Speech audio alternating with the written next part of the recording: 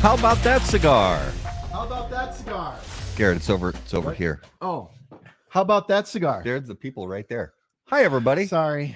Welcome to How About That Cigar Live, episode number 128. Thank you so much for joining us live on Facebook, live on YouTube, and those of you listening to the audio podcast after the fact.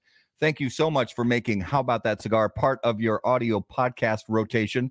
As always, we are live from the Drew Estate Cigar Studios, and let's remind everybody about the beautiful new size in the Leather Rose. The boldest of the four bewitching Deadwood sisters is showing off a new side of her sultry personality with Drew Estate's launch of the Deadwood Leather Rose Petite Corona. The spiciest of the Deadwood ladies, Leather Rose features a rich Maduro wrapper around an aromatic and exotic blend of aged, dark, air-cured tobaccos that offers an enchanting, bold, and sweet profile with notes of cedar, oak, white pepper, and earth that will leave you longing for more. The 4x43 Deadwood Leather Rose Petite Corona will be presented in 24-count boxes with an MSRP of $6.95 per cigar. For more info, please visit drewestate.com. So, episode 128, our favorite night of the week, Monday nights. We had a great special Saturday show. So if you guys missed the awesome Saturday show we had just a couple days ago, go on our YouTube channel and check that out after we're done tonight. Yeah. So Garrett, we had some football again this weekend. We did have some football. And your team did a thing. What did your team do? Foolishly gave me hope. They did. They won a game against what, as far as I could tell in the previous two games, is a very good Seattle team.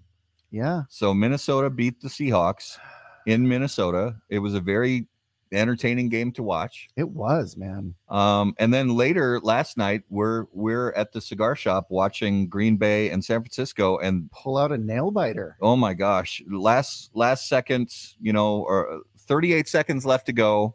And the ball gets back in Aaron Rodgers' hands, and he drives Green Bay down the field to put Mason Crosby in field goal range with 3 seconds left, and boom, goes Mason the dynamite. Crosby. What does it feel like to have a kicker that you're like, oh, he's within 50 yards? Or I guess it was a 51-yarder. Yeah. The same way it feels to have two Hall of Fame quarterbacks back to back in your. Oh, sorry, too soon. No, you should, but you can't be mad though, because Kirk Cousins is really playing outstandingly well. Most underrated quarterback in the NFL. He's really surprised me. I expected him to have an okay first few games, and he's been really, really very good. No picks. So he's been playing solid. Hopefully you get Dalvin Cook back soon, because he's out hurt, but didn't really need him. Alexander Madison stepped up and played well. So yeah. So it was a good weekend of football all around. Guys, as always, while we are here live on the show, join us in the comments. We have a great special guest coming on in just a minute. Join us in the comments. Ask some questions along the way if you guys have questions of your own. And please let us know what you are smoking and drinking along with us. Join in the conversation. Participate with us. And let's bring on our special guest of the evening. And as always, you guys know that on How About That Cigar Live, special guests are brought to you by Corona Cigar Company and coronacigar.com, the internet's largest and easiest to use virtual cigar store. Corona Cigar Company offers you the finest handmade cigars, humidors, and cigar accessories at the absolute lowest possible price. You will also find unique and limited cigars containing Florida sun-grown tobacco. As a proud American, president and founder of Corona Cigar Company, Jeff Borshowitz believed it was possible to bring cigar tobacco farming back to Florida. At Corona Cigar Company and coronacigar.com, you'll find the best selection anywhere in the world of cigars containing this special Florida sun-grown tobacco. If you live in Florida or are just visiting, be sure to visit any of the great Corona Cigar locations in downtown Orlando, Sand Lake, Lake Mary, and also the Davidoff of Geneva Lounge in Tampa. For more info on all of that, please visit coronacigar.com and floridasungrown.com. So, ladies and gentlemen, without further ado, if you would please put your hands together for our special guest on episode 128 of How About That Cigar Live. Coming to us live from Miami Beach, Rafael Nodal. Welcome to the show, brother. Hey, Dade. Hello. How are you? Thank you for having me here, Matt and Garrett. I appreciate it. And since, I said I was not going to give any news today, but since you mentioned Corona cigar, right? And you mentioned Florida Sun Grown. So here is the next Monte Cristo Florida Sun Grown tobacco, right? So I am testing that. I was testing it before the show, and this is what I'm smoking right now, in addition to a second cigar that I'm also smoking. So thank you very much. Oh, the honor is ours. Yeah, we are honored to have you on the show, my friend. It's been a great 2021 so far. 2020 was a little weird for everybody. 2021 though has really been shaping up into a great bounce back year for everybody. We were grateful as we could possibly be to speak to you briefly at the TPE trade show back in May of this year, and just talk to us a little bit. Before we get into the questions, just tell us a little bit about how 2021 has gone for you guys so far. Well, yes, you're right. Last time we saw each other was in Vegas at the TPE. This year it was around May, I believe. Yeah. And it was one of the first time that we went out and we actually talked to people, and we were able to hug people and talk and like regular normal people. So it was fantastic. At the time, we were presenting some of our new cigars, so I appreciated the time that you dedicated to us. Listen, 2020 wasn't a special year. It was a difficult year for all of us globally. However, for the cigars, obviously, there was an added demand because people staying at home really wanted to smoke more. And just like in my case, I did smoke more, which is hard to believe, especially if you ask my wife. But I managed to smoke a little bit more. And 2021, listen, it's moving along. We're trying to get out of these difficulties. But in the cigar, we having a fantastic year. And as you mentioned, many people are rebounding. In our case, we continue to grow, which is fantastic. Our cigar have been received very well by the consumers, or people like you on the media. And so we're very grateful for that. We don't want to forget the difficult times that many people have had and continue to have. And we are very grateful that at least we're here with people like you, that we can talk about cigar. And in these few minutes of broadcast, we just want to forget about all the troubles and be able to talk about a passion that we have, that we all share, which is cigar, which at the end of the day, Gary and Matt, cigars unite people, right? Cigars, we're not cigar makers. We are creating moments and experiences for people.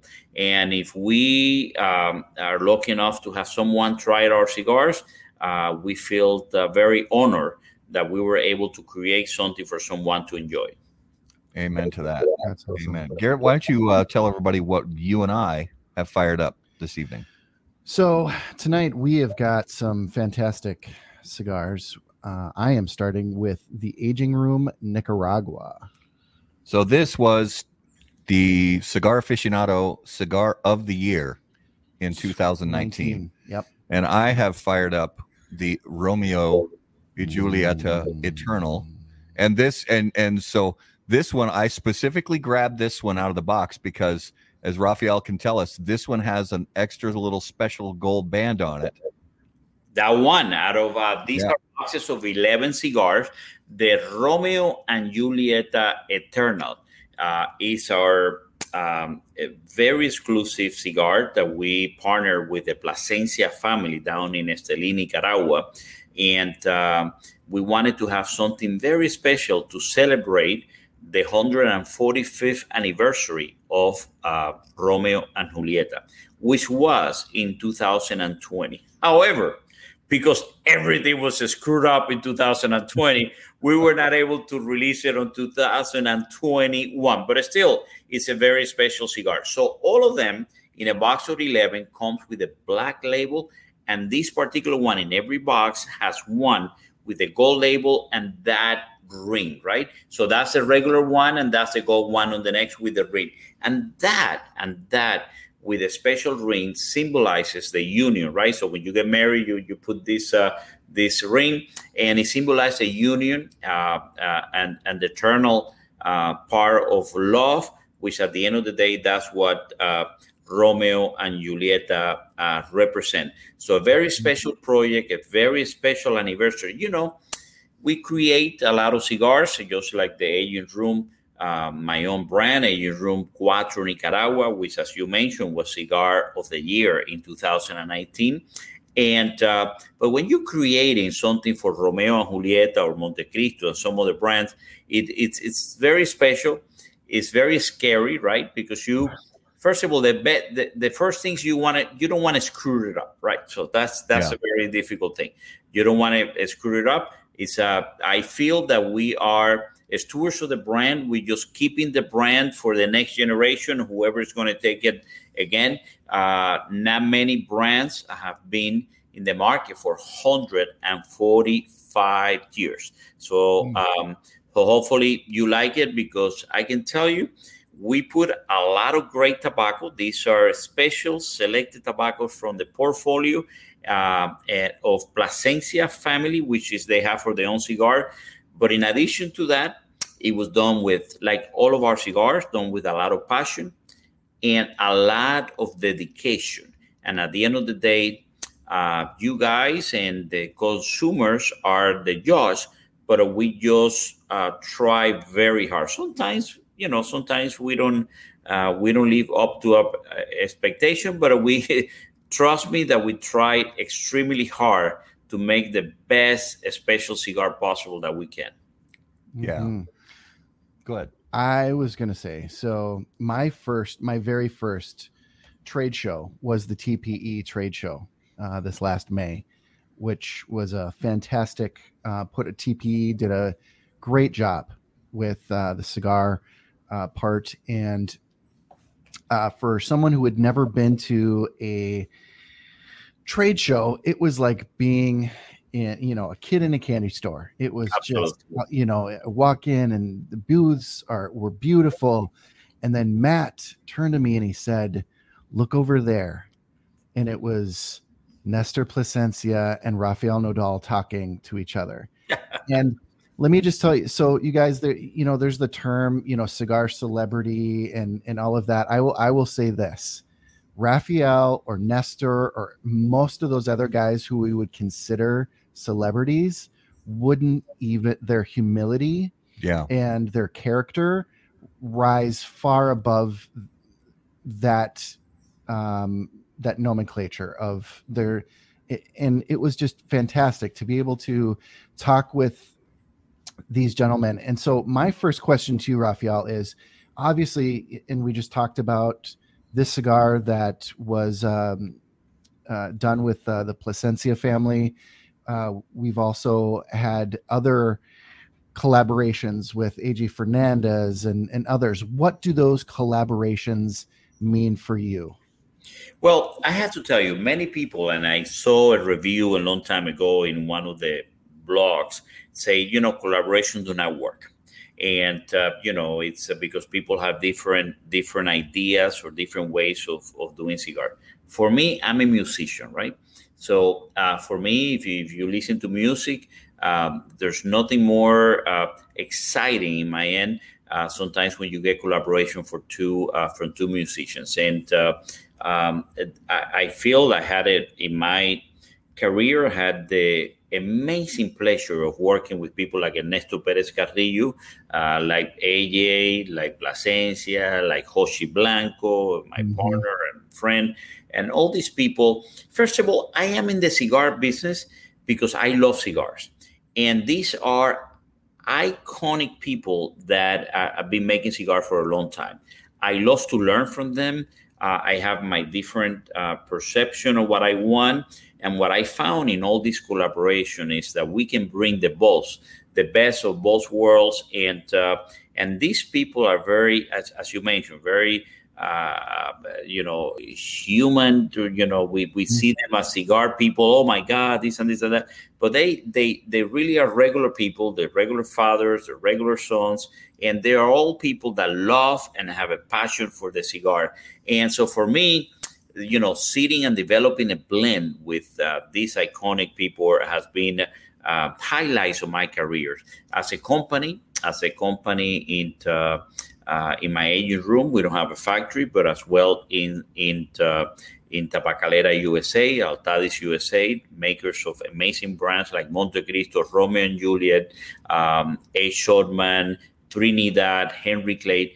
We don't have a factory in Nicaragua. We do have a factory in Dominican Republic, La Romana, called Tabacalera Garcia, which we are opening a new factory, which we'll talk a little bit about that later, and also another one in Honduras. The one in Dominican is celebrating 54 years. I mean, that's a lot of years. And the one in Honduras, Flor de Copan, is celebrating 45th years. So amazing factory, but we don't have anyone in Nicaragua. And as you know, the Nicaraguan tobacco is something that has been on the forefront of the cigar industry for many years now. Not having a factory there, we team up with amazing families, like you mentioned, Plasencia and AJ Fernandez. And what we have been able to find is people that are committed as we are to bring the best cigar. So working, I hope my bosses are not watching this, because I had to tell you, I don't even have to get paid to do these things. This is an amazing. For me to be, maybe I shouldn't say that. I should. Can we start over? Can we go back? It is an amazing thing working with these amazing people that will forget more about tobacco than I will ever learn. So just to be there and spending days and months with them, visiting tobaccos, it is something that I really, really enjoy and appreciate. Yeah. So one thing that I would like to do, just very briefly, if we can sort of pause our conversation, is so we just lost a good friend of ours. His name Tim Sootkamp, and he just passed yesterday. And far too soon, far too young for anybody to have to leave this earth. But he was one of those people that so many people will remember, and for so many great reasons. He was an incredibly generous guy, great member of the cigar community, would literally give you his last cigar if you were going through a hard time, would sit and share a cigar and a drink and a conversation with you, and could joke and pardon the term, but he could joke and talk shit with the best of them. And troll our comments. Troll our comments. Number one troll. Yeah, he would troll our comments on a regular basis on the show, just out of pure love. And so this next sip is for our brother Tim. So Tim, we love you, brother. We'll see you on the other side. God bless you and your family, and we'll see you again soon. To Tim.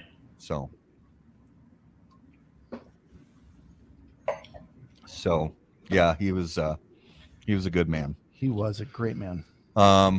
So Rafael, one of the things that we always do when we lead into shows like this, we want to learn as much about you beforehand as we can, so that we, just try to understand who it is that we're getting to interview on the show. But you've really been, I'd say you would echo the fact that you've been very fortunate in your cigar career, and your cigar career has really been an incredible story. I mean, so give us the kind of the version of the story that takes us all the way from sitting down with none other than Nick Perdomo, smoking your very first cigar, And then over the years, going through multiple with different companies having so many cigars landing on that top 25 list from Cigar Aficionado. And then all of a sudden, a couple of years ago, the Aging Room Cuatro Nicaragua landing on that coveted #1 spot. And it's only continued to grow from there. What an incredible, and you're barely getting started. I mean, you have a lot of years left in this business. I really, really hope so, that I have a lot of years left. Listen, first of all, my story in the cigar business, that's why I love the industry as much as I do. Because one is not only about the cigar, but Carlos Fuentes, my friend, always says that it's about the people. And, the industry is about the people. And I completely agree. That's why I love the industry. And that's why I was attracted to the industry. But in addition, the cigar company, the cigar business, the cigar industry is an American business, an American story. It's full of these amazing people. Like my story, that I came from Cuba in a boat in 1980 with 300 people. I arrived in Key West after few days lost on the sea, and from there to be able today to work, not only have my own brand, Aging Room Cigar, but also to be able to work as heading the product capability of Tabacalera USA, one of the biggest cigar company in the world, actually the biggest part of the biggest cigar company in the world right now. And in addition, be able to work with amazing people, and having that opportunity for me is a dream come true. So sometimes I have to pinch myself, because the journey hasn't been very easy for me. Nothing in my life come very easy. Everything that I've been able to accomplish requires a lot of work and dedication and perseverance. But that's what life is all about. And so I think when you look at people like Nick Perdomo, or I mentioned Ernesto Perez Carrillo, or AJ Fernandez, de Plasencia, de Fuentes, everybody, Lito Gomez, Rocky Patel, everybody has a dream. Everybody starts with a dream. So as I mentioned, I came from Cuba in a boat. Then I'm a musician. I played violin and piano since I was 6 years old. I continued my musical career studies actually in New York City from 80 to 83. Then I came to Miami, and it was very difficult, the situation in Miami. There was no classical music. I started my own opera group, and it was very difficult at the time. I was 19 years old, and I was able to get a job to support my musical career, cleaning floors in the hospital. And then one thing led to another. I become the chief financial officer of a hospital, and then went as executive director of a psychiatric hospital company, where I met my wife, which is a psychiatrist, my partner. Yes. Can I interrupt here? Absolutely. Because you went from mopping floors to chief financial officer. Only in America, right? That's more than one thing led to another type of situation, Rafael. You're selling this story short, but for time, we'll let it pass this time. But I just wanted to say, that is a beautiful thing right there. That is beautiful. Only in America. That shows you the power of America. And by the way, the amount of people that believe in me and help me around my journey, right?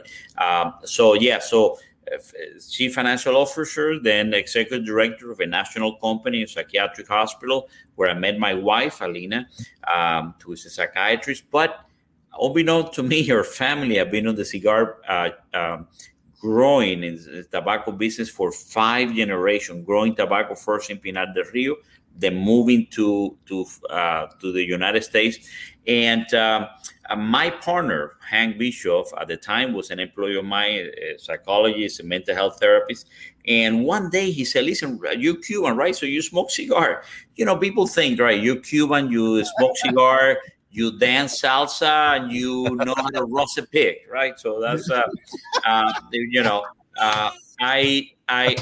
know how to roast a pig or smoke cigar. I did dance salsa. So I went in 1999 to a little place in Little Havana, and I met this guy, Nick Perdomo, and his family, his brother-in-law, his wife, and I smoked my first cigar. I bought my first box of cigar. And that evening, I went to my house and I told my wife, I know what I'm going to do the rest of my life. And she said, what? Hospitals? I said, no. I'm going to go into the cigar business. And obviously, being a psychiatrist, she said, well, he's crazy, But, again, she's used to that. And that's what I did. I first started with Hank. I started my internet site, and then I met these people, had a cigar brand called Oliveros, which I bought, and I started our own factory, and had our first non-flavor cigar made by Nick Perdomo, and then later on, things were not working out. I was trying to make cigars for everybody. You like this? I'll make this. I like this. I was trying to be commercially viable, and I wasn't.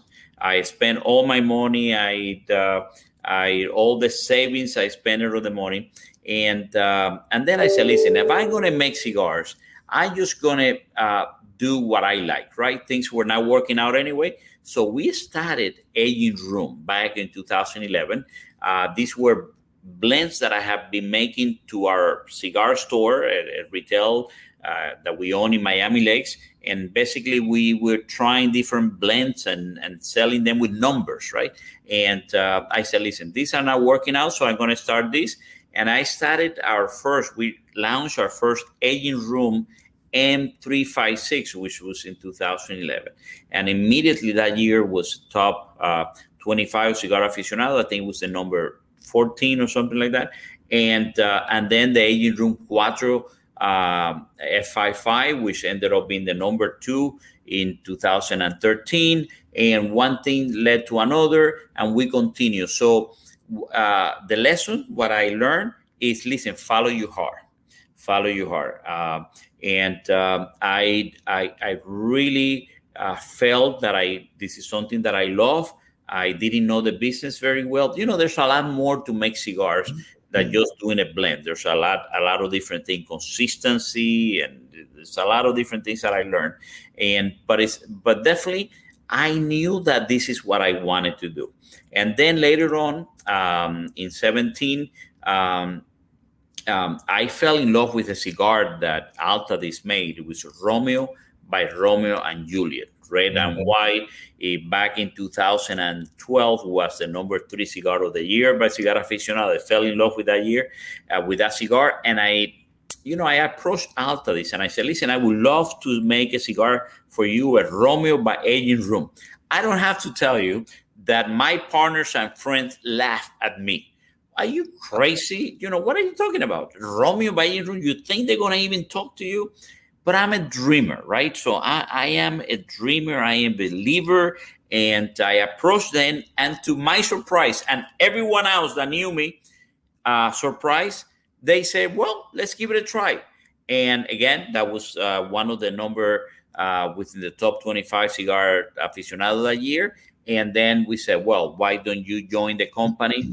We continue on the Aging Room cigar, but in addition, I joined the company as making all the blends for the cigars, which I don't have to tell you what an opportunity is. And then 2 years later, so 2 years ago, I am the head of the consumer marketing for the company. So, continue to grow because of the opportunity. So my journey has been one of really working hard, but because a lot of people have given me amazing opportunities.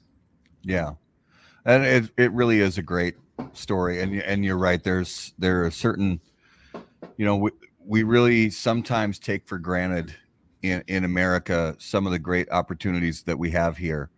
And but you always approached it with positivity. You still do approach things with positivity. You can see that in just the way you talk and meeting you. It's positivity is is a key role in what you do. Well, and let me tell you, it's not only me, but everybody in the cigar industry. If you've seen the difficulties of the family like Padron that left Cuba and went to Nicaragua where there was nothing there and they continue, or the Plasencia, they lost everything in Cuba, in Nicaragua, then it started Honduras, and then the illnesses came in 1980s, they lost everything and they continue, or Ernesto Perez Carrillo or the Olivas. All the story have one similarity, which is the passion, right? The family orientation and never giving up. So thanks to people like that, we have open doors today to make the cigars that we do. And it's something that I never want to lose track of, because at the end of the day, where can you have, talking to people like you, talking to our viewers and our listeners about the thing that we love to do. And besides that, we get paid for it. This is like amazing thing, right? This is I should stop with that. I'm not going to mention that again. Well, one of the things I want to know about, and we touched on this a little bit ago, but I kind of want to dive into it a little further, is so when you have a certain product in mind, and then there's also different partnerships and collaborations that Garrett mentioned earlier, whether it's AJ Fernandez or the Plasencia family.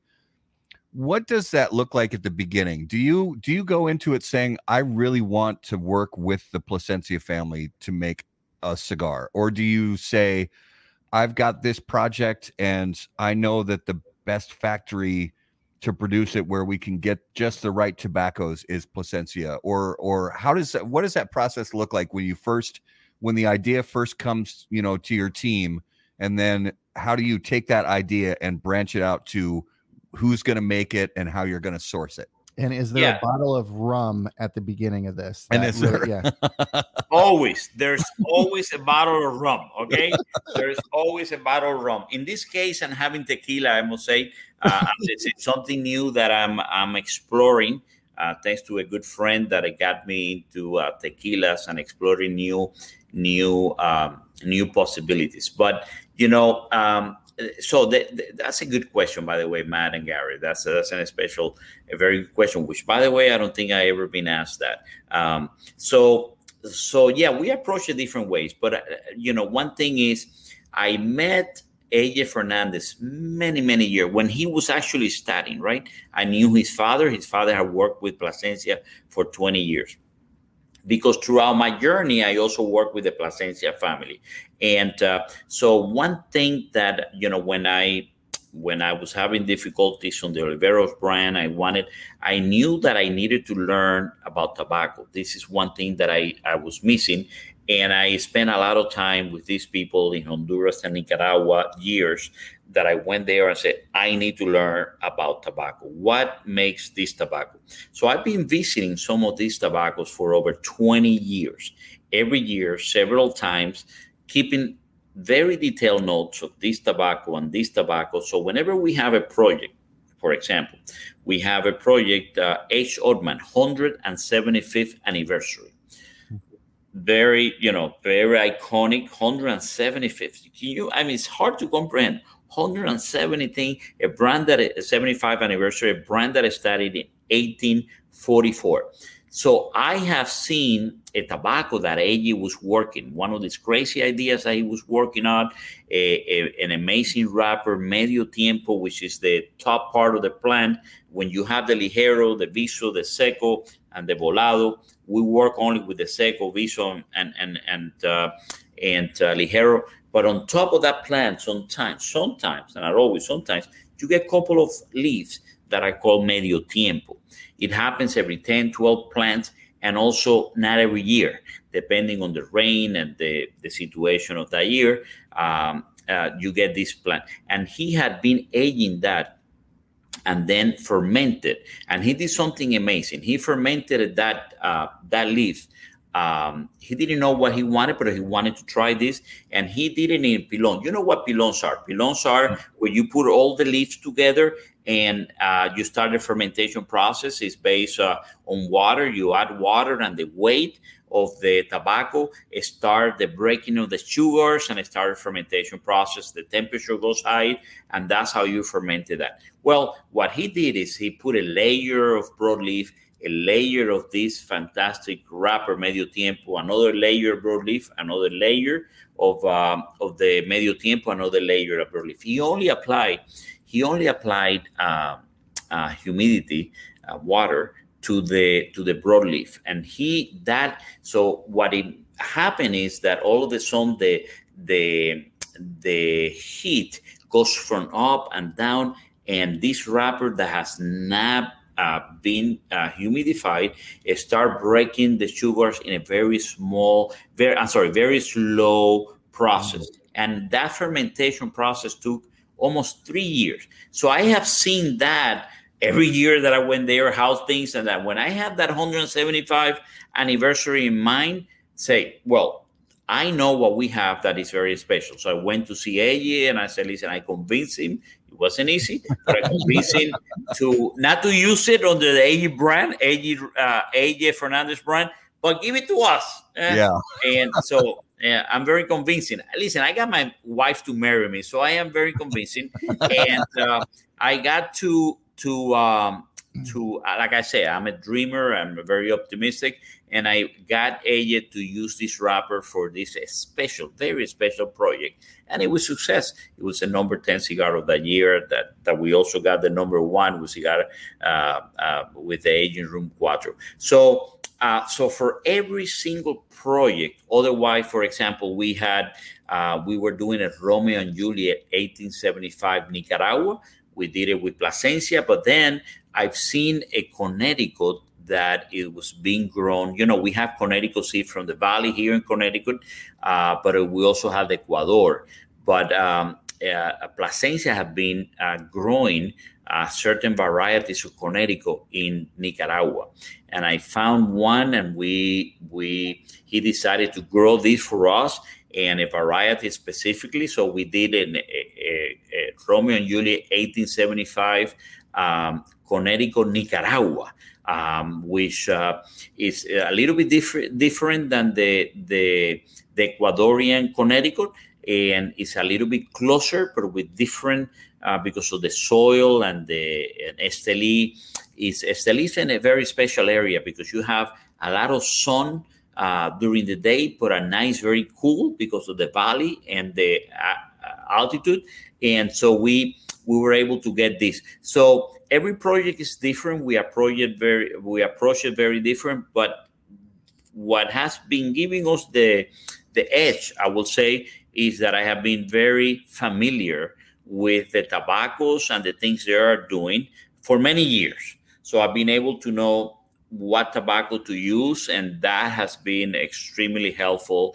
And so every project going to finalize that, Matt, every project is different, but the knowing what they are working on and their dreams has been a very important part.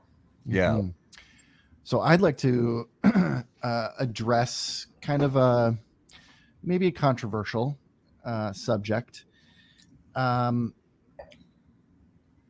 First, let's just say some people say Altadis, some people say Altadis. Right. It doesn't matter. People get hung up on the silliest, smallest things. Potato. Am I right? Yes, it is. And listen, I'm in Spanish, so I pronounce, by the way, guys, this is my Ricky Ricardo impersonation, that type of stuff. It's funny because when I was in college, I took a class, with healthcare and management and all this.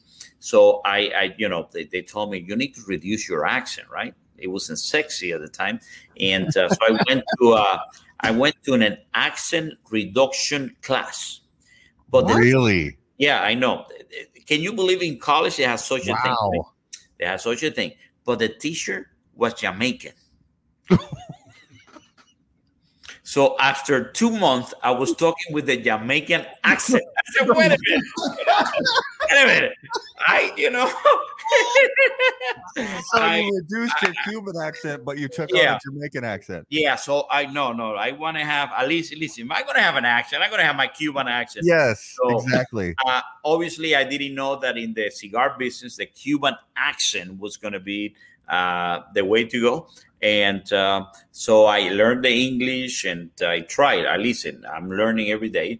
But in the case Altadis, in Spanish, it's called Altadis, which is a made-up word. It was a combination when the Spanish tobacco company, Tabacalera, joined or merged with the French company called CITA, C-I-T-A, and together they they came out with Altadis. So in Spanish it's Altadis.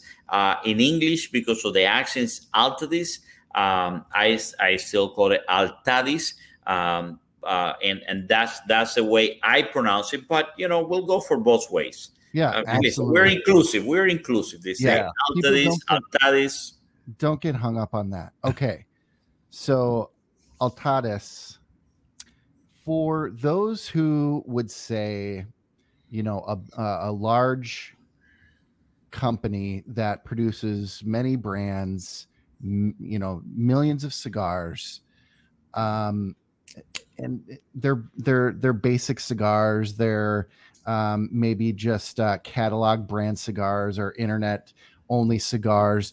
What would you say to them? Because, and before you chime in on that, I will say that over the last 5+ years, I've seen a huge change and a lot of attention given to the Altadis brands and a lot of great things happening.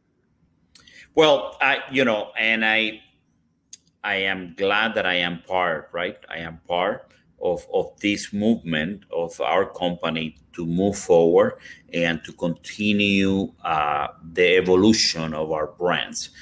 So our company has amazing Cuban heritage brands like Montecristo, Romeo, Juliet, Eight Showman.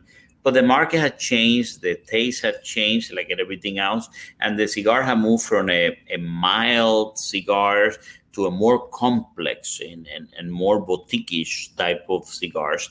Mm-hmm. And so that's why, Javier Estades, which is our president, gave me the opportunity that brought me, because he understood that the market was shifting, the market was changing, and we needed to continue growing and evolve. And so I've been with the company now 4 years. We tried to expand, and what we did is we tried to take these fantastic brands with amazing portfolio brands to move it and to have to really take the consumer in a journey, right? In a journey of flavors and aroma. So the cigar is a very interesting industry, because you have the anillos, you have the cigar rings and the artwork. Well, the same thing happened with the cigar. The tobacco plants has, like I mentioned, the Ligero, the Viso, the Seco. And then 20 years ago, all the cigars had a type of a blend that was more mild, had 10% of Ligero. You got some of the Viso. And actually, what it actually did is it looks like the plant, right? The percentage that it did. But later on, amazing people like Ernesto Perez Carrillo with Gloria Series R and some others start looking for new flavors and new alternatives. And as the cigar smokers and start developing their palates, they start looking for new experiences. And that's what we've done. We're taking that. But, when you have a company that makes so many cigars and people, it's very easy to pick on the big people, right? And the big guys. Oh, right, well, exactly. All they care is about the millions of cigars and things like that. Right. But I can assure you that a cigar is a handmade product. And we take tremendous amount of care to look at every leaf, and every cigar is made like, the same way. And it's so we try to really be truthful to this amazing history but also do some innovation on taste and approve. And so that's what we're doing day in and day out. This is companies part of the Tabacalera USA that I work with. Tabacalera is the number one cigar company in the world. They started in the 1600s. There's a lot of history on this. In the 1600s, with the Cuban tobacco, it's been sold in Spain. And so we have a heritage, and we have a dedication, and we have the history. And now we needed to be more innovating a little bit more. And that's what we have done. And I am glad that I am part of this amazing group of people, whether it's at the factory or the growing tobacco that we buy from, and expand on the type of blends that we have. So before, we had a lot of blends for certain group of people that were smoking all these amazing iconic brands, but we needed to expand. So more the boutiquish. I'm glad that I am here, because that's what I like. That's what I like to. So we've been able to develop blends and flavors that are appealing to a very, very vast group of consumer. Whether you're looking for the mild, whether you're looking for a little bit more complexity, whether you're looking for full body. Because at the end of the day, Garrett and Matt, at the end of the day, listen, we want to be the best cigar company. And you know what? Everybody's trying to do the same thing. So this is a great moment to smoke cigar. That's right. Being on the cigar business is the best moment to smoke cigar, because everybody is trying to make the best cigar they can and offer the consumers alternatives and flavors and profile, and just very happy to be part of that. Yeah, and that's a great way to put it. And I think we are so fortunate to be really involved in the cigar culture today, because it's not easy to go into a cigar shop these days and find bad cigars. Right. No, there are so many great cigars on the market, because there are I think that we're very fortunate that the cigar business itself, all the cigar companies, all the cigar factories, there are so many people like yourself who are in this business for the right reasons. And I think that's so important. And when you go back, to sort of right after the first cigar boom, the early 1990s cigar boom, there was unfortunately a time in the mid to late 90s when quality control started to become a problem, because there were so many companies trying to, they saw this boom, and there were a number of people who came into it just saying, hey, we can capitalize off this and we can make some money off of this. And unfortunately, quality fell. And then things have bounced back so incredibly well in the industry. And as a cigar lover, whether you live in the United States or even in European and Asian markets now, the quality of cigars you can find is really incredible. And it's a testament to you and to so many other people in this business who they actually wake up in the morning caring about putting good products in people's hands. Absolutely. And you got it right. It's very difficult to go to a cigar store and find a bad cigar. Now, there are cigars that you may like that are part of your palate, or where you are at that moment in your developmental stage of flavors that you may like or may not like. But there's some important aspect of the technical components of the cigar, which is the tobacco has to have age, the construction has to be has to smoke well and well made, well constructed, and the tobacco fermented, aged, and those things I see it more and more. And you're right, during the boom, that boom, you have to understand the industry was very stagnant at 100 million cigar, 100 million cigar, 100 million cigar every year. Then Cigar Aficionado came in 1992 and it started going up, 250, 275, 300, and it just went very, very, very high. But we all learn. And one of the things that I can tell you during this boom, which is what is happening now, everybody is very aware that we have to release a cigar when they're ready, and not to be it cannot be driven by the demand. It has to be driven by our capacity to have good tobacco, good construction, and do it. Listen, that's what happened when you get a number one cigar of the year. You go from here to here, and you're tempted. You're tempted because, listen, it's a capital intensive business, right?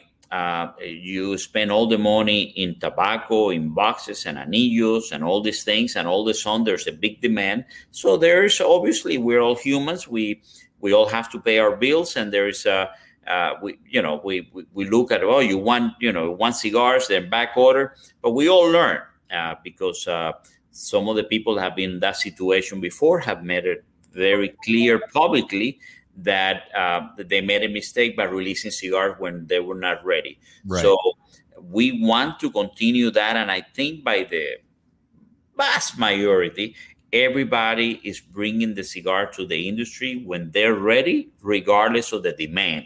We have been able to keep up with the demand as much as we can. But I have to tell you, don't feel bad if you go to a cigar store and you don't find your favorite cigar because they're back order, because they have not been able to produce. Because we're doing that out of respect to our cigar, to the consumers, and to the store, that we're going to release it when they're ready to release. Fantastic point. Yeah, that's a great point. For all of us that, complain that, why can't you get X cigar in? Why are they so back ordered? And it might be frustrating, but at the end of the day, they're not trying to rush cigars out to just make $1. They're making sure they're putting out a damn good product. Absolutely. And that requires having amazing inventory of tobacco, right? For 2 or 3 years, like we do, and working with partners that are amazing inventory of tobacco. And we are now working in blends that we're going to release in 2 to 3 years from now. So, and that's why the partners that we have chose and the partners that we work with, that's something that we are extremely aware, and the necessity to have that inventory of tobacco, because at the end of the day, you can only keep the blend, right, the same way, the consistency that you expect if you have those huge inventory of tobacco. And let me tell you, like many things in life, that requires money and resources. That's why working with a big company like that is important, because you have to have those resources to accumulate those tobacco, to have time to age it and ferment it, and then make those cigars. Yeah. So kind of on continuing this same line, looking at the future of the cigar industry, because there are a number of talented and dedicated individuals who have entered the cigar business in the last few years. And there's also things like regulation and legal things like that. What is your overall feeling about the future of the cigar industry? Listen, I think the cigar industry has a very bright future. We do have, however, hurdles to deal with, which is regulation, taxation or over taxation or unfair taxation, or things like do not smoke, or restricting where you can smoke and things like that. But at the end of the day, it comes to the individual looking for cigars and looking for a lifestyle that we want. So the challenge is to teach the regulators, to teach the government, to teach the people that have to make this decision, that what we have is it's not like cigarette, right? It's not like the mass market products. We are doing a cigar to really enjoy the cigar. The handmade cigar is a work of art. Individuals that just take a tremendous care, that so many hands touch the cigar, the leaves before you make the cigar. So our challenge, and there's a challenge, there's no doubt about it, is educating those about what we do. We all have different ways of how to get to where we want to be. But I can tell you, everyone on the industry is very united in teaching these people that have that can make laws, right? And show whether it's an amazing taxation. Because, let's be frank, we have been lumped together with cigarettes and some other industry that is a mass market type of thing, and we just have to educate. So my word is always educate about why a cigar is different than other tobacco products. Yes. That's so I'm very optimistic, but it requires a lot of education. Yeah, that's the best way to put it. We can be optimistic and at the same time realize that we have to roll up our sleeves and put in some work on that side of things. Yes. Absolutely. No doubt about it. I want to chime in on this delicious treat that I'm having. And I don't know, you guys. So do you ever just look at a cigar and realize how beautiful it is? All the time. Realize how many hands that went into making this product. Just this one, the beautiful leaf, the perfect construction, the outstanding burn, all the care that went into this.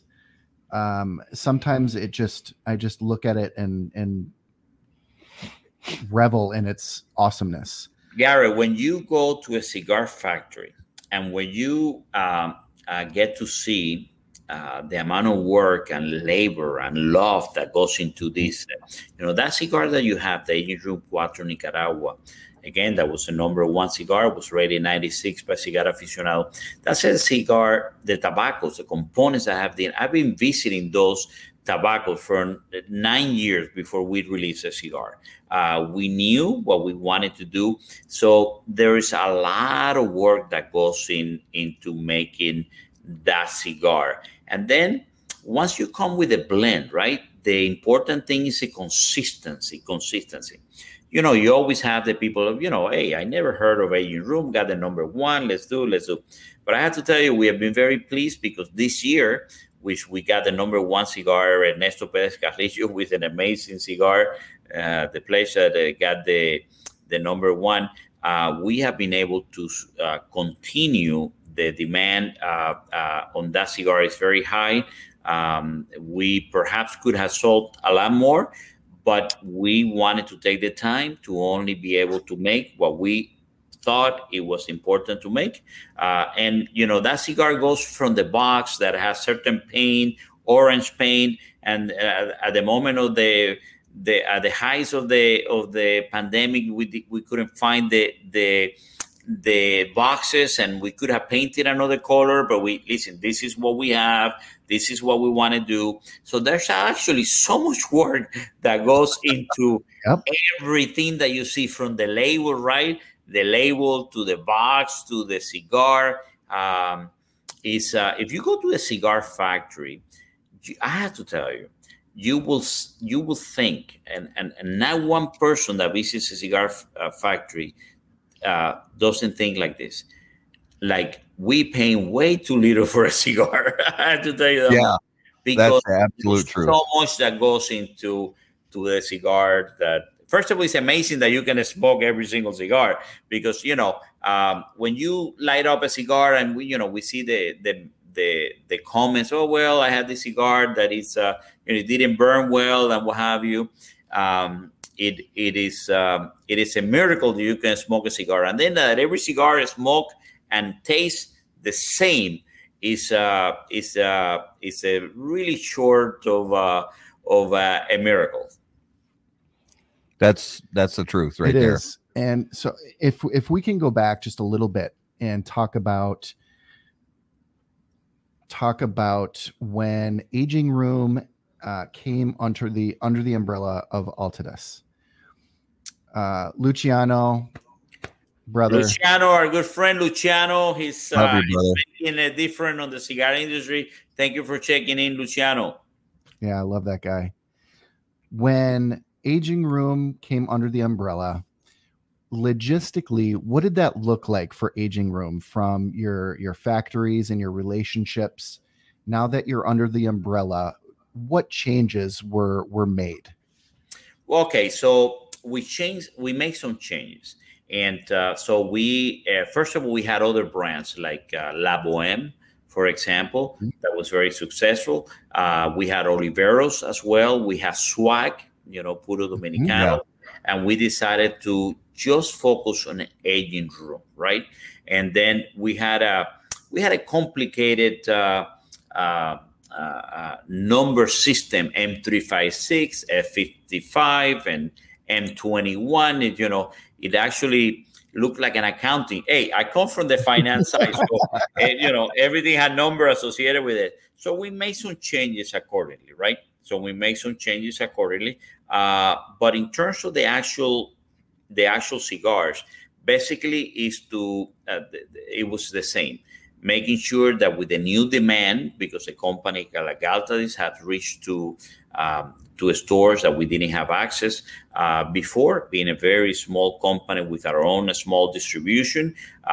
So it was basically the demand expanded, but we wanted to make sure we have worked with partners like Tabacalera Palma, AJ Fernandez, de Plasencia, and so we were very lucky because the same vision that I have personally on the Aging Room, working with AJ, where I released the Pelo de Oro before, Plasencia, with that released couple of releases before, like the Pura Cepa, and then we did the Big Number 2. So thanks God that we had this amazing portfolio of tobacco in these families that we were able to. So the only change was the names and perhaps to make it a little bit more commercially appealing to understand the different cigars.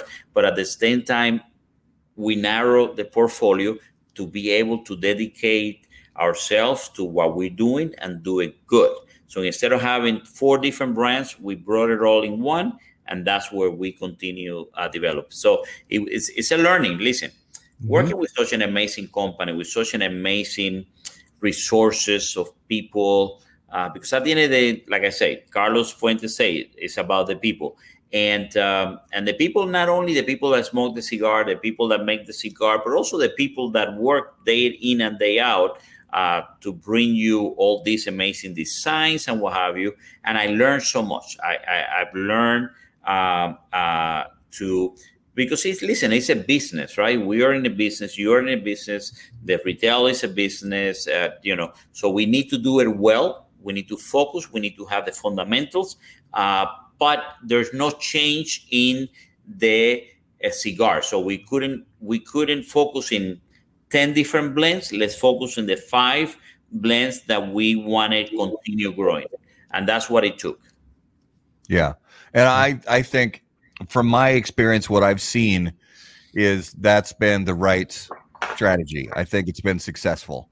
So I think that was a smart move and well done. Yes, it was. I mean, tell you, this is Altadis and Tabacalera has some amazing people, very resourceful and very intelligent and very dedicated to this industry.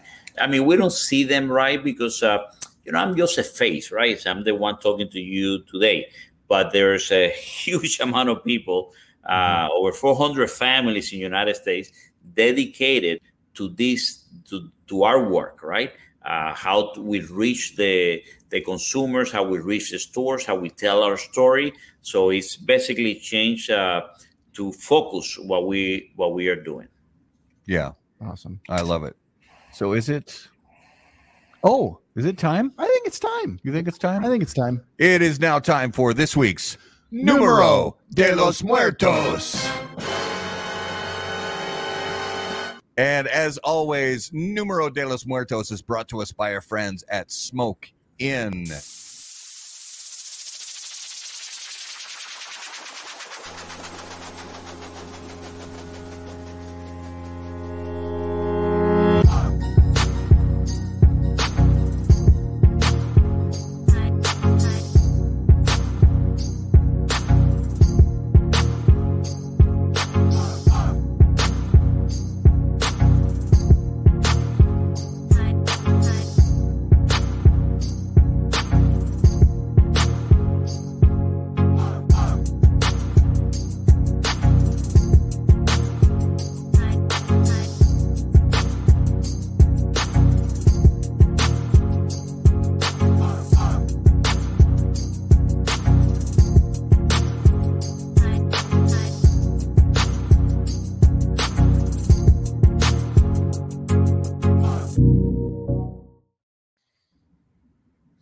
Nice. All right. Numero de los Muertos, episode 128. Garrett, what do you have for us this week? All right, you guys, this week we're going back in time a little bit. Gonna go back in time. That's right. I couldn't resist. In 1858, 156 people died from this. Not at one time. Throughout the year, 156 people died from this. In 1958. Yes. Sorry, 1858. 1858. 1858. Yep. How many people? 156. And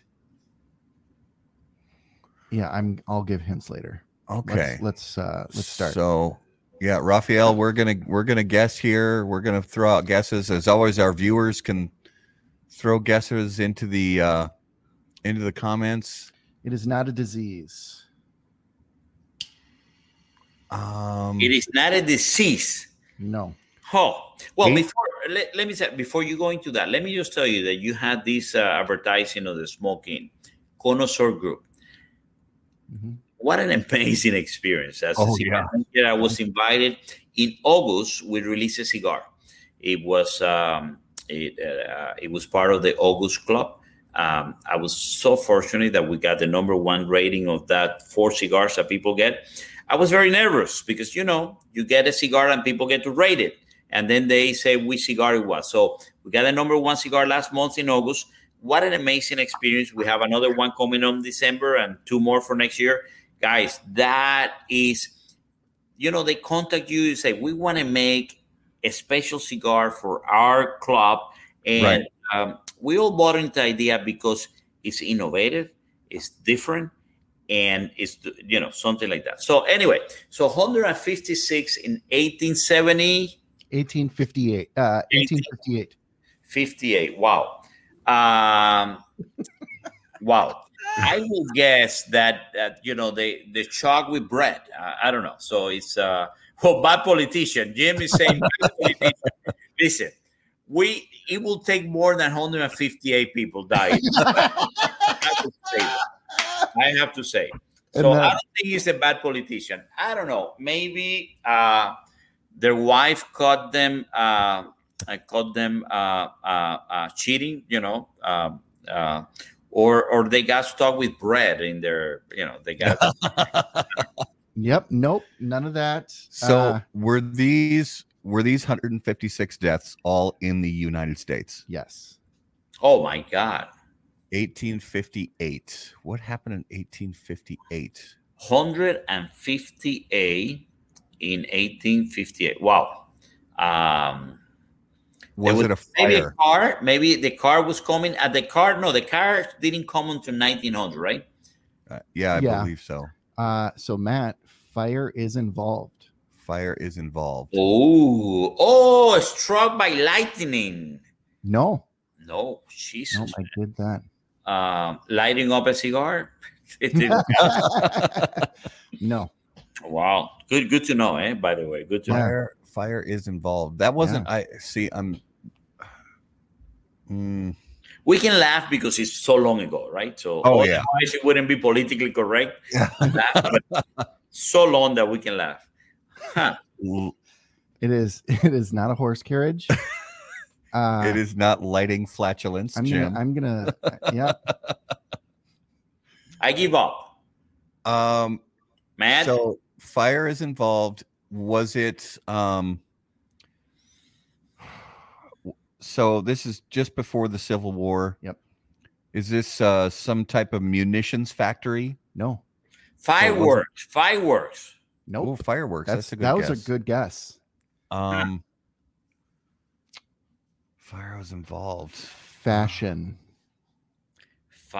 and fireworks. Wow. I mean, fashion and fire. Wow. So fashion. Think fashion. A textile plant? Nope. Because this happened all year long. It's not a single event. Oh, so it's not a single event. Yep.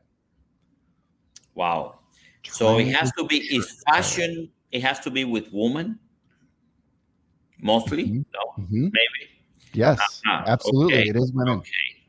Okay. Women's what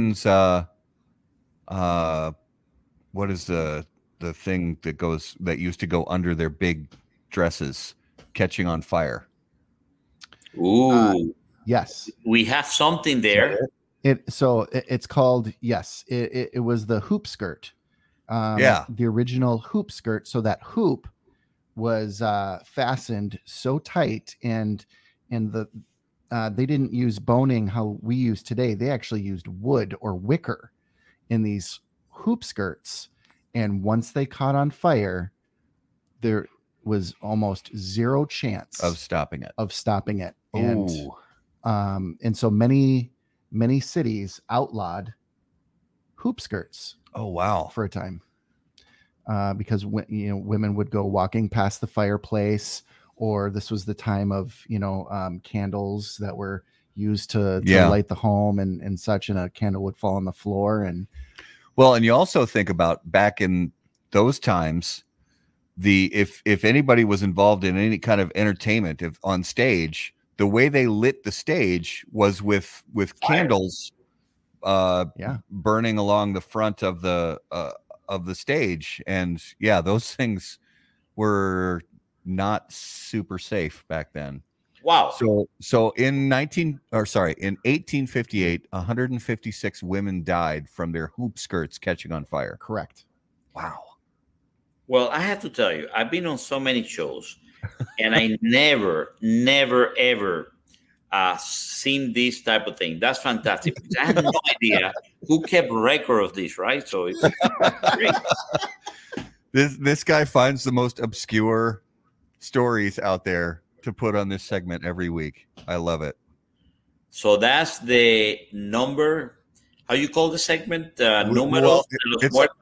It's our bad Spanish. Número de los muertos. I love it. Números. Actually, your just the pronunciation is pretty sexy. Very nice. Ooh. I'm working on it. On it. Very nice.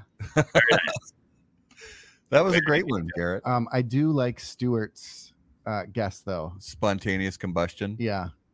That's a rare one. Yeah, it is. And actually, I have time and time again tried to look and find good data. Yeah. And I won't. So everybody's watching. I will not do a Número de los Muertos without good, solid data. So. Yeah. And I can't hear the term spontaneous combustion without thinking of the movie Spinal Tap. Because they had so many drummers in the band that died, and one of them they said died from spontaneous combustion, where it was just a little stain left on the drum chair. I just love that. I can't not think about that. Love it. That was this week's Número de los Muertos. All right, Rafael, let's move into a lightning round. These are completely non-cigar related questions that are just for fun. So, if you could hear the thoughts of one living person for 10 minutes, who would it be and why? Very simple. Churchill. I love the guy. I love what he represented at the time. I love him involvement with the cigar industry because we have a size called Churchill. I would love to, these movies that have come later on. Every time I go to London, I go and see him, and I've seen the desk that he worked with and things like that. I would love to hear some of his thought. Absolutely. I think that's great, but I'm going to ask you for one living person. Oh, wow. Well, without politics, without getting to politics, I would love to hear a couple of people that are in politics to see what the heck do they have inside. But besides that, no, it has to be so probably a musician, and so for me, it's probably it was Rob Stewart or some, what the heck are they thinking? Especially when they are about to perform or started performing. I would love to listen to the thought, right? So what, it always fascinates me, these people that have such a trajectory, right? And they've done it many times, these live performances. But what, Rob Stewart, what is he thinking when he's going to perform in front of so many people? And it's something like, holy shit, I have to do this again. Let's see what lady I can get. I don't know. I would love to hear the thought. Yeah. Well, and Luciano is just chiming in with a comment that you're also a musician. So Luciano at the PCA trade show in Las Vegas in July, we spent some time with Luciano, quite a bit of time actually, but one night specifically at the media compound that Will Cooper and the guys have their house there, and we spent some great evening of conversation, and come to learn that so I also am a musician. There you go. Have been my whole life, and found that Luciano was as well. So I love learning those things that we have in common. And it's another great thing to also know that there's an incredible amount of people with musical talent in the cigar business. And listening to these guys sing was incredible. They both great. Yes. Yep. And Matt's memory of an old Argentinian. No, Brazilian, old Brazilian so opera. Luciano and I sat and sang some old Brazilian Portuguese jazz together. The old Gilberto and So first of all, I have never ever been invited to Will's media. So I have to say that never ever. I seen the picture. Got called out. I seen the picture, right? But I never been invited. So just to be there, I would have loved to be there. And then to listening to you and Luciano sing together. Oh my God, what an amazing experience that must have been. It was a great night. It was a great night. Hopefully next year, if we won't go there right now, but yeah. Well, I'm doing Will's. I think it's on November 11. So I'm gonna be with Will Cooper. Will, if you're listening, if you're watching, I never been invited, and I feel kind of left out. Only the cool people are invited there, and I feel kind of left out. So, please, vote for me next time. All right. So this next question actually is kind of goes along that same music line, and that is, if you were about to get into a fight, what would your soundtrack music be? Oh, that's very easy. Rocky. That's the sound of Rocky. I love the music, so active, right? And when he's walking the stairs, right? It's absolutely, it's bumpy. As a matter of fact, a little secret, sometimes in the morning, I put that music to get me going in the morning, right? Sometimes I feel like I'm going to ready for the fight. So that would be my soundtrack. Yeah. So we have Will Cooper says we will rectify that. So you just got an invite. Thank you. I'll take a bottle of rum. I promise. All right. So, Rafael, choose one of the following. You could hit a home run as a starting pitcher. You could score a touchdown as a defensive lineman. You could score a goal in a hockey game as the goalie, or you could score a goal in a soccer game as the goalie. For me, it's a soccer game, right? So we call it football in Spanish. Yep. These people spend the whole game running, right? I think they lose between 10 and 15 pounds every game, which is an amazing thing. I love all sport. I don't practice any, as you can see my physiques. That tell you. Maybe chess. I play chess from time to time. I'm not sure if you can consider that a sport, but that's the closer I can be. But the soccer, man, I watch these people in the stadiums. I had the amazing opportunity to see the Real Madrid and the some of the games, and it is an amazing thing, that's for sure. And you see all these people, and they only have 2 or 3 a game, right? So one means a lot. When you have plus it's only 1 point. When you do the touchdown, it's 6 or 7 points. So I'll go for the soccer, absolutely. I watch a lot of sports. That's how I got to look like this. Good for you. Good for you. From sitting and eating pizza and watching sports. Well, I had it on my list to ask you about chess because I am a chess player as well. And one of my questions was going to be, did you ever really study chess, or did you have a favorite grandmaster? Yeah, we have in Cuba. Capablanca? Exactly. And by the way, he had a couple of moves that are very well known in the I'm not sure now if it's 3 or 4 movement. But in Cuba, chess was very important, right? And so I think I did judo, I did boxing, and I did volleyball, and chess was the most successful one that I was in a couple of competition. There's sometimes when you play blinds against more than one person, sometimes 5 or 10 people, and you're able to do this. I had to tell you, it's an amazing thing to be ready. Have the brains to keep the track of all these things. I love chess. I studied since I was very little.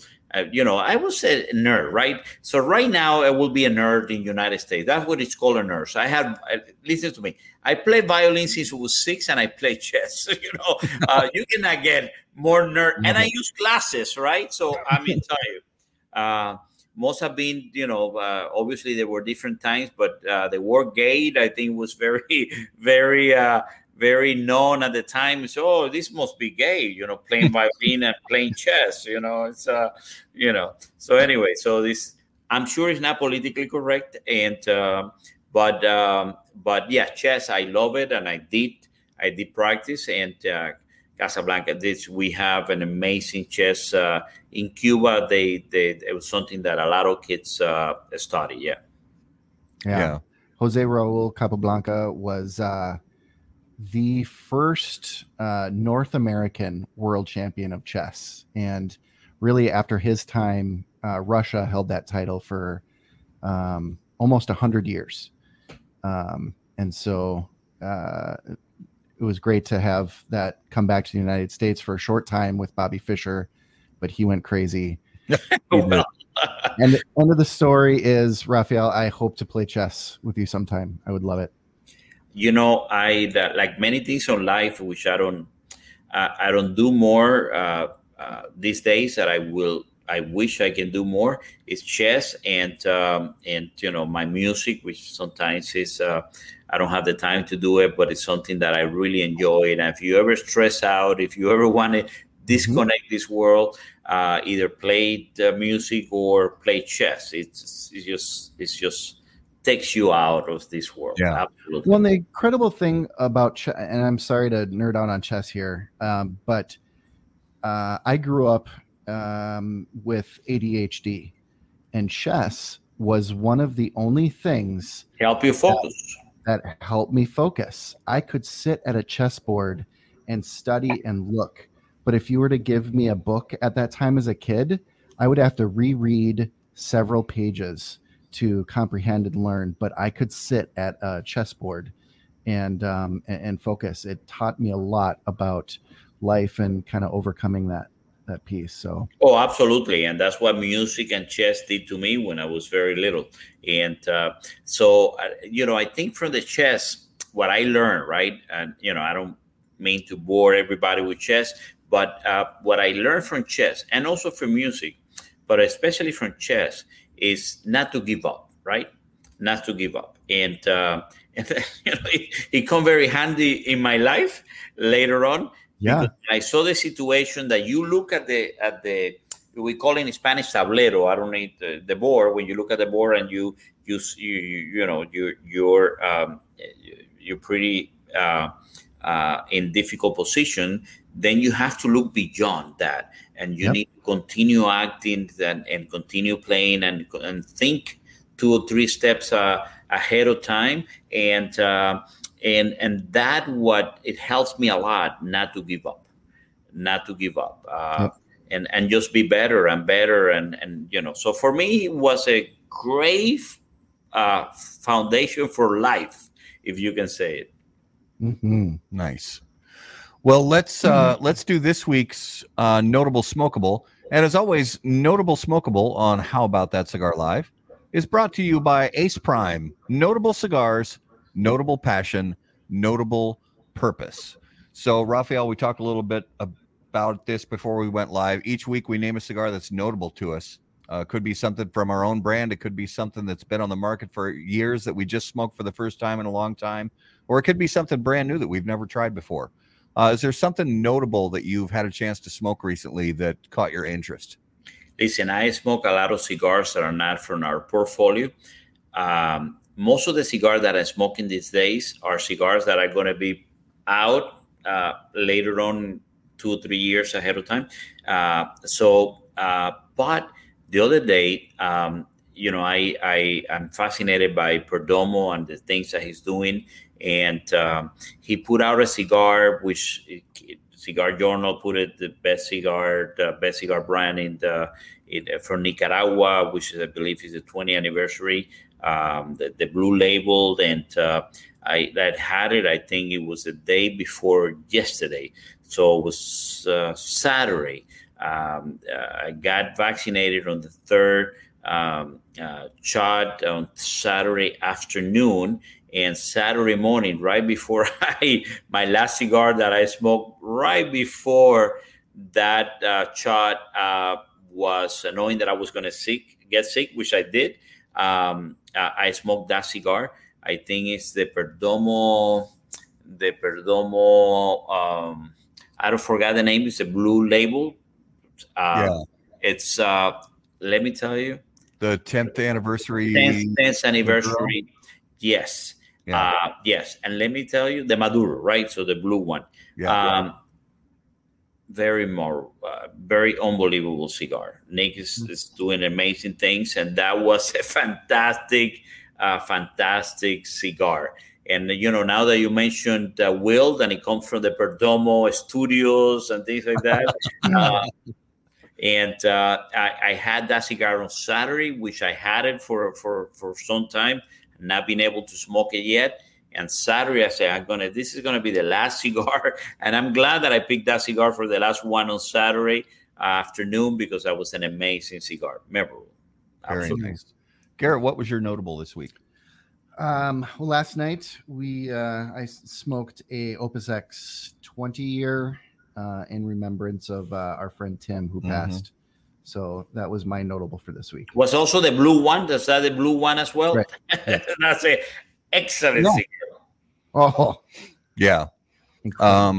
And my and Garrett was kind enough to give me one of those as well last night as we enjoyed those, thinking about our friend Tim. But the one that I put on my list this week was from JC Newman, and it's the Yagua, which is a very, if you haven't heard of it, for our viewers and listeners, it's an interesting cigar that's not put in molds, so the shapes are a little unconventional and not super consistent. But I got to be honest, I smoked one of those a couple days ago and was very, very surprised by. Yeah, Garrett's holding one of those up right now, and it's got some nice flavor to it. And Garrett actually smoked one before we went live just now. So a very interesting cigar. They definitely, when you look at these cigars in the shop, for our viewers and listeners, if you find them in a shop, don't be concerned that they look a little bit uneven and in the press and the shape, because that's the way they're made. It's on purpose. It's on purpose. They're not made to be molded or anything like that. So very interesting cigar. It is very good cigar. I had it the last Nicaraguan Cigar Festival. The night that we had a dinner at the Newman factory, they gave that cigar, and I took it with me. I didn't smoke it because, I've been smoking so many cigars, and I brought it to Miami, and I had it like a few months later. Very good cigar. And, without the mold, that's the way, they used to make cigars back at the beginning, because there were no form of molds at the time. So they just roll it. They put some tiny newspapers, and they did all these things. In this case, they make the Yagua, which is what they use for, and very, very good cigar. So you're right. Don't be discouraged by the look. Yeah. Just try the cigar. Very, very good. At least the one that I had 5 or 6 months after the festival, it was a very, very good cigar. Yeah. So that was this week's Notable Smokables, brought to you by Ace Prime, improving lives through fine cigars. Visit aceprime.com to learn more. And I have to put this comment up here on, because Luciano was kind enough to. So he says, Nodal and I played the same piano, a piano that Nat King Cole also played. I was at this event at the Riverman Cigar Lounge last week, and the owner said, only you and Nodal have played this piano. Very old, dusty piano in this cozy, small cigar lounge they inherited in St. Louis. It's just like an honor to. It's like a trumpet player playing a trumpet that was owned by Miles Davis, or a violinist playing playing the Stradivarius that played by Itzhak Perlman. It's incredible. Oh, I didn't know Luciano had played that piano. So yes, I went there and I did a cigar event, and the idea was they had a piano. And so I went, and they showed me the piano, and you're right, it's a very old piano. It's an old piece. In the back, Luciano, you have the logo of the cigar store. So I did an event. I went a little bit earlier. I just flew in for the event, and I went there. And so they showed me the piano, and no one showed up for the event, right? They told me start at 7. I show up a little bit, start playing the piano. I said, well, listen, if no one comes in, I'll have fun playing the piano. And I start playing the piano. I forgot about everything. And all of a sudden, when I looked, the store was full of people, and I was playing the cigar. Playing the piano. I was just on my own, just having fun. And when I stopped, people were clapping. Where did all these people come from? So I ended up that a lot of people came to the event. It was an amazing night, and you're right. There's not a lot of cigar store with piano, and that one I had it. I didn't know Luciano had played that. That was an amazing evening that I had. Yeah, very good, very good. That's fantastic. I love it. So to give our viewers and listeners an idea of some cool stuff we have coming up soon. So this next Monday on October 4th, we're actually going to be live from Big Apple Cigar and Pipe in Forest Lake, Minnesota, and we're going to be doing a show type that we haven't done before. We're actually going to be reviewing a cigar live on the air and talking to Eric, who's the owner there, and talking about some other industry related things going on right now. And then on October 11th, we have Justo Aroa from JRE Tobacco. On the 18th of October, we have Dan Thompson from McAuliffe Cigars. And then closing out the month of October, we have Steve Saka from Dunbarton Tobacco and Trust. So, Rafael, give our viewers and listeners an idea. Where is the best place for them to keep up with everything you guys have going on right now? Absolutely. First of all, let me say you have a spectacular lineup, right, of guests, right? Iroa, which is a great guy, great family. My wife, uncle worked with Iroas for 20 years in Honduras. What an amazing! I just spent some time with him in New Hampshire. We don't get to spend so much time, but this since we don't travel, we're starting to travel again. And then Steve Saka, you guys have an amazing lineup. So fantastic, great for you. Listen, you can check Altadis.com, ALTIS.com. You can follow me in Rafael Nodal, RAFAEL. Nodal, not to be confused with Rafael Nadal, which is a sexy millionaire that plays, Plays a little bit of tennis. Plays a little bit tennis. And you can check me out, Rafael Nodal, in Facebook or Instagram. And we have some fantastic channels. So we have in Instagram, we have Montecristo _USA, Roman Juliet _USA, the Cigar Life, and Aging Room as well. Aging Room Cigars in both on Instagram and Facebook. Very nice. Fantastic. Well, Rafael, we just want to say thank you from the bottom of our hearts. It was an absolute joy having you on our show tonight. So thanks so much for spending a couple hours with us tonight. Thank you, guys. For me, it has been a pleasure. Matt and Gary, thank you for the opportunity. I love always when people like you let us talk about the passion that we have. You guys, the listeners, and the watching this are the reason that we do everything we do.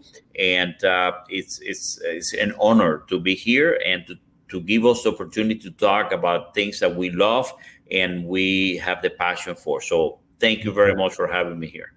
Amen. Thank you. So it's been a great show. As always, for our viewers and listeners, make sure to continue following us on all the audio podcast channels. Make sure to subscribe to the YouTube channel. And also subscribe to us on the Facebook page as well. You can like the page, make sure to follow the page so you never miss any time that we go live.